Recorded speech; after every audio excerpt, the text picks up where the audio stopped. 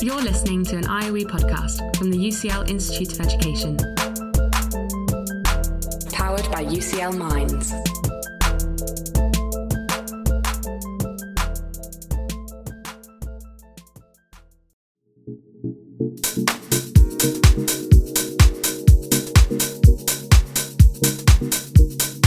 Hi, my name is Will Brehm, and I'm a lecturer of education and international development at the UCL Institute of Education. Some of you might recognize my voice from Fresh Ed, an interview-style podcast I host and started 5.5 years ago. When I started at the IOE, I wanted to bring together my teaching and podcasting. Both were important parts of my academic life, but they rarely came together.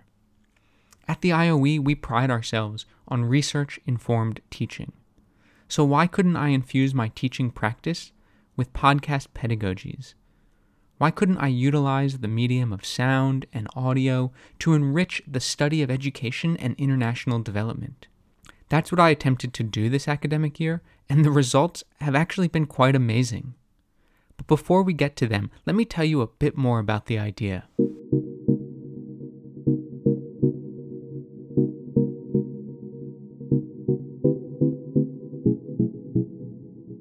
Podcasts complement academic papers by allowing authors to move beyond the conventions of journals and books, beyond the jargon and acronyms so common in academia. Informal conversations about new research allows us to take a step back and explore broader implications. Plus, podcasts reach new and wider audiences across the globe because they aren't behind a paywall. I've also learned to see podcasts as a way to democratize knowledge production and dissemination. They're really empowering. Anyone with a smartphone or a computer and an internet connection can produce a podcast. Anyone can be a knowledge producer. Podcasts also have a lot to offer universities. As an academic methodology, podcasts allow for the use of soundscapes and narratives to present and explore ideas in ways the written word doesn't allow. So here's what I did. I asked groups of students enrolled in my Education BA module to be knowledge producers by creating 15-minute podcasts on any topic in international development and education. These students had no prior experience making podcasts, and they only had 10 weeks to submit their final audio file. So today, I want to share 3 clips from the student podcasts to celebrate their work, and also push the meaning of impact in new directions.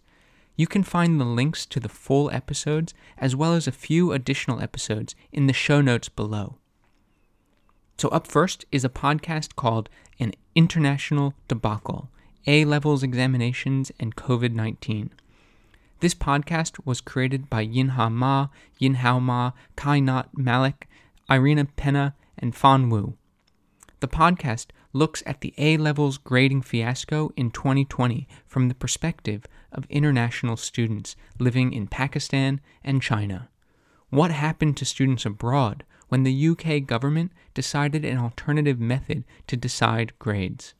That's administering our exam. Almost everyone here knows that as Cambridge. This is a choice. This is what we choose to do, the exams we choose to give. Whether you choose to take A-levels in the UK or abroad, students were not prepared for what 2020 had in store for them. What happened in 2020 was that of course, COVID hit everywhere in March, April time. Now, initially, the government in England decided that they were going to try and go ahead with examinations and work out some strategies for being able to offer that for students. I think because early on, of course, everybody was really optimistic about what might happen with COVID. Which is why the Secretary of Education declared that exams will be going forward. Can you give us a cast iron guarantee that exams will not be cancelled? Absolutely. Then it became really clear by the end of April that we were not going to be able to have thousands of students sitting in examination halls around the country. We recognise that this will mean it's not possible or fair for all exams to go ahead this summer as normal. The Education Secretary will work with Ofqual to put in place alternative arrangements.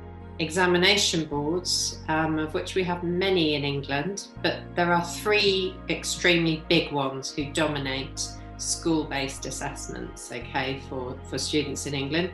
They got together with the government regulator, who's called Ofqual, and they began talking about, okay, if we can't have students sit examinations, what will we do instead? The decision was made that what they would ask schools to do and colleges to do was to gather together as much evidence as they had for each student, and what teachers would do with that was then presented as evidence to say, all things being equal, which they never are in assessment, we would predict this grade for this candidate. And that data was put into the algorithm, and the algorithm tried to replicate the usual awarding processes that happen year on year in examination boards. 38% of students got grades that were substantially lower than they were expecting, and some of those grades were really low. I mean, there were instances of students being predicted a B or an A who got an F. Whoa. Things like that, which is just catastrophic. Shortly after the students got their grades on results day, rejections from universities followed. The algorithm included the school's past performance as another factor to predict the grades. This became extremely problematic. Louis Griffin, head teacher at the St. Benedict's Academy, told us why. 3 years, we've entered 30 students. 3 years ago, one of those students got a U grade. Because of that U grade 3 years ago, the algorithm has made the decision that one of our students this year has to have a U grade. There was nobody in that class that was anywhere near a U grade, so they've downgraded somebody from a D grade to a U grade. Rafay, a former A-level student, speaks sympathetically about the turmoil that was about to unleash, because the situation was not much different in Pakistan.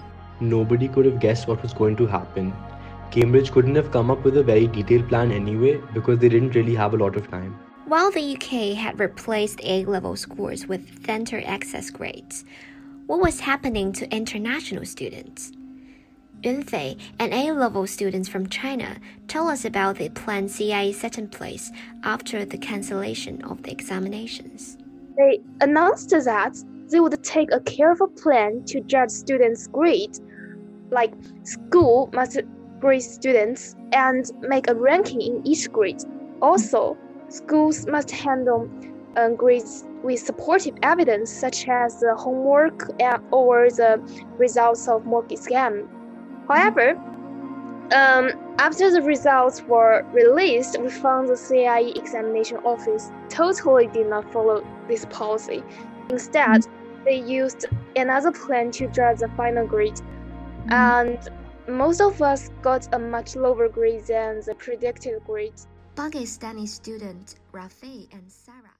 That was Yinhao Ma, Kainat Malik, Irina Penna, and Fan Wu.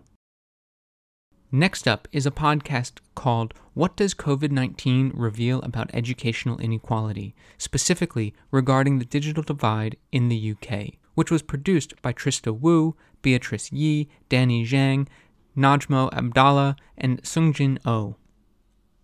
This podcast explores how COVID-19 reveals the problem of education inequality when certain groups don't have access to technology both within and around the globe.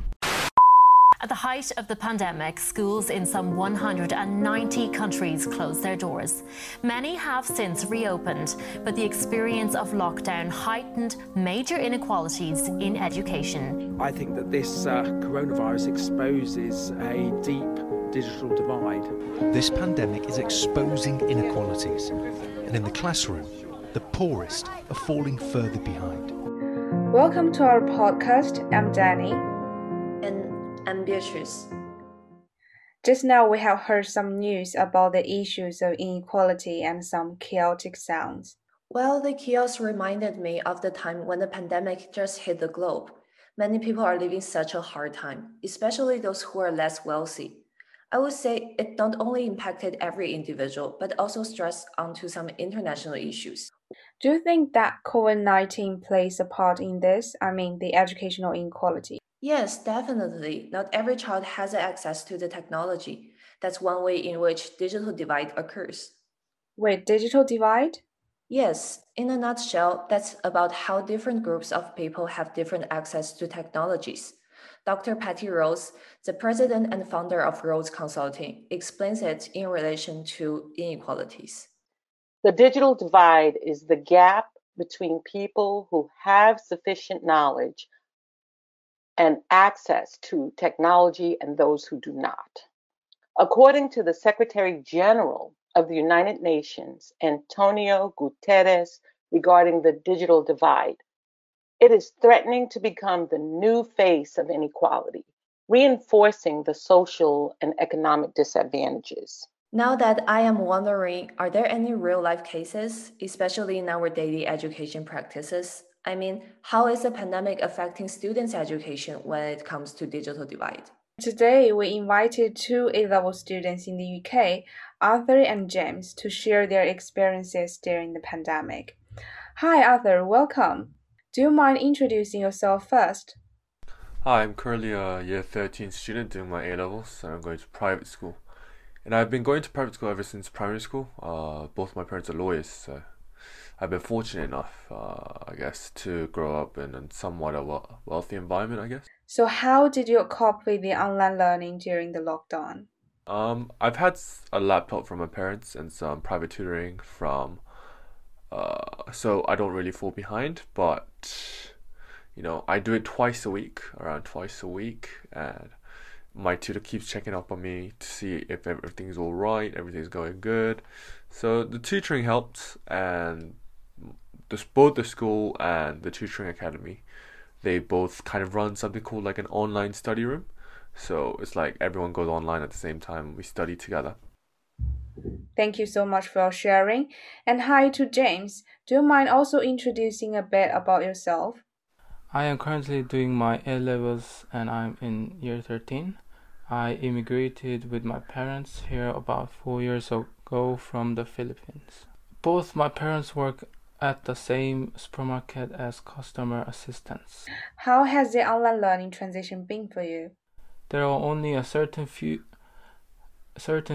in my school, I think, who are fortunate enough to have the computers and tablets to attend the live online lessons and keep up with the work. I believe what is disadvantaging me the most that I lack access to educational resources, and I also find this really unfair that opportunities to obtain a certain level of education is not equal for everyone. We have one computer in the house that I need to share with two of my siblings. Therefore, we have to take turns. My parents are also very busy with their work, so after lesson, I have no one to ask for help. I'm already falling behind because I cannot always attend the classes on time. But this situation is made worse with the fact that there is no one I can reach out to. That was Trista Wu, Beatrice Yi, Danny Zhang, Najmo Abdallah, and Sungjing Oh. Finally, we have Evelyn Fassion, Wangzhu Li, Aubrey Ma, and Safia Suleiman, who produced a podcast called Can Global Partnerships Foster Peace in Conflict-Affected Contexts? They explored how global partnerships can foster peace building in conflict-affected contexts, specifically looking at the case of Somaliland. They unpack the different root causes of the problem in these areas and explore why peace remains elusive. Peace-building education can be interpreted in different ways, but it comes down to how education can foster stability for young people and reduce risks of recurring conflict. Higher education in conflict-affected contexts can be a pedagogical space where through global partnerships, curriculums can be collaboratively built. Constructive critical dialogue about the causes, consequences, and solutions to conflict and inequalities can be made. We designed a curriculum for higher education in Somaliland with the colleagues there, and we taught together. And that course actually stayed with the Institute for Peace and Conflict Studies in University of Hargeisa. So the idea was that it was owned by the local colleagues rather than us giving out a curriculum, because that curriculum was developed based on research and consultation and review with the local partners, university partners, and other civil society partners in Somaliland. So it was the idea to actually promote its relevance, its contextualization, and ownership of the research outputs. Partnerships can be mutually beneficial in this way, with northern universities providing expertise and resources, whilst southern universities have indigenous and contextual knowledge. That is true, but in these contexts there are surely challenges. In South Sudan, for instance, partnerships were ingenuine, with the south used for data collection, and the north as a place where knowledge is produced. This is true, and there are asymmetric power dynamics between Western donors and the national stakeholders. If funding comes from the northern or developed countries, they are likely to have a higher level of power in shaping the agenda, and this is made worse when they occur across historically colonial lines. The national stakeholders tend to be more kind of excluded in the process of partnership. Even though they may be there, their voice may not be significant in terms of shaping the agenda or running the projects or achieving the outcomes. Another issue is the politicization of the curricula. Northern donors have the focus of ensuring stability in the region rather than tackling root causes of conflict, which is the interest of the national stakeholders. So for the donor countries, it is important to see the cessation of violence and whether the donor countries are interested in going beyond just the end of war, in addressing the causes of these conflicts. Do you think that higher education can sometimes be too much of a political tool that is Western-centric and can maybe push a Western idea of what peace building looks like? I think you're absolutely right. There is a danger of higher education development being dominated by Western epistemologies. And this idea of modern higher education, disciplinary focus, research, all of those things, and the way that higher education development is happening in conflict-affected contexts reflects the structure, nature, and approach of higher education in the Western world. I think this could be seen as a problem because the southern or local or indigenous epistemologies, ways of knowledge production, those could very easily be undermined. So, building on this idea of Western epistemologies and disciplinary education, the Sustainable Development Goals don't have any clear disciplinary home. They work holistically together and can be spread across different disciplinary frameworks. To what extent do you think that interdisciplinary education and university could then be a solution in promoting peace building in these conflict contexts? Okay, that's a very important question. I think education and conflict being an interdisciplinary field of research and practice, I think it is crucial that the role of peace building, education needs to be informed by other disciplines, right? Because education, it is itself a multidisciplinary field of study. It's about education policy, it's about assessment and curriculum, situated in a complex social, political, cultural, religious, and historical context. And that's why, and when you are thinking about conflict impacting on education and then promoting societal peace, you need to engage with different theories. That was Evelyn Fassion, Wangzhu Li, Aubrey Ma, and Safia Suleiman. You also heard the voice of Dr. Chitendra Farali.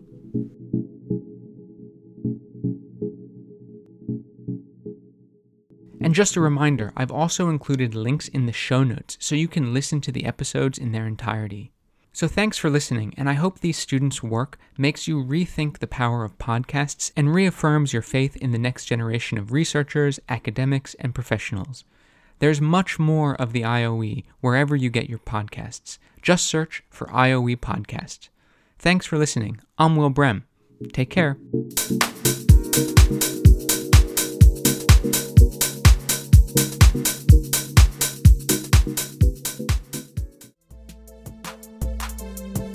Thanks so much for downloading and listening to this IOE podcast from the UCL Institute of Education, University College London.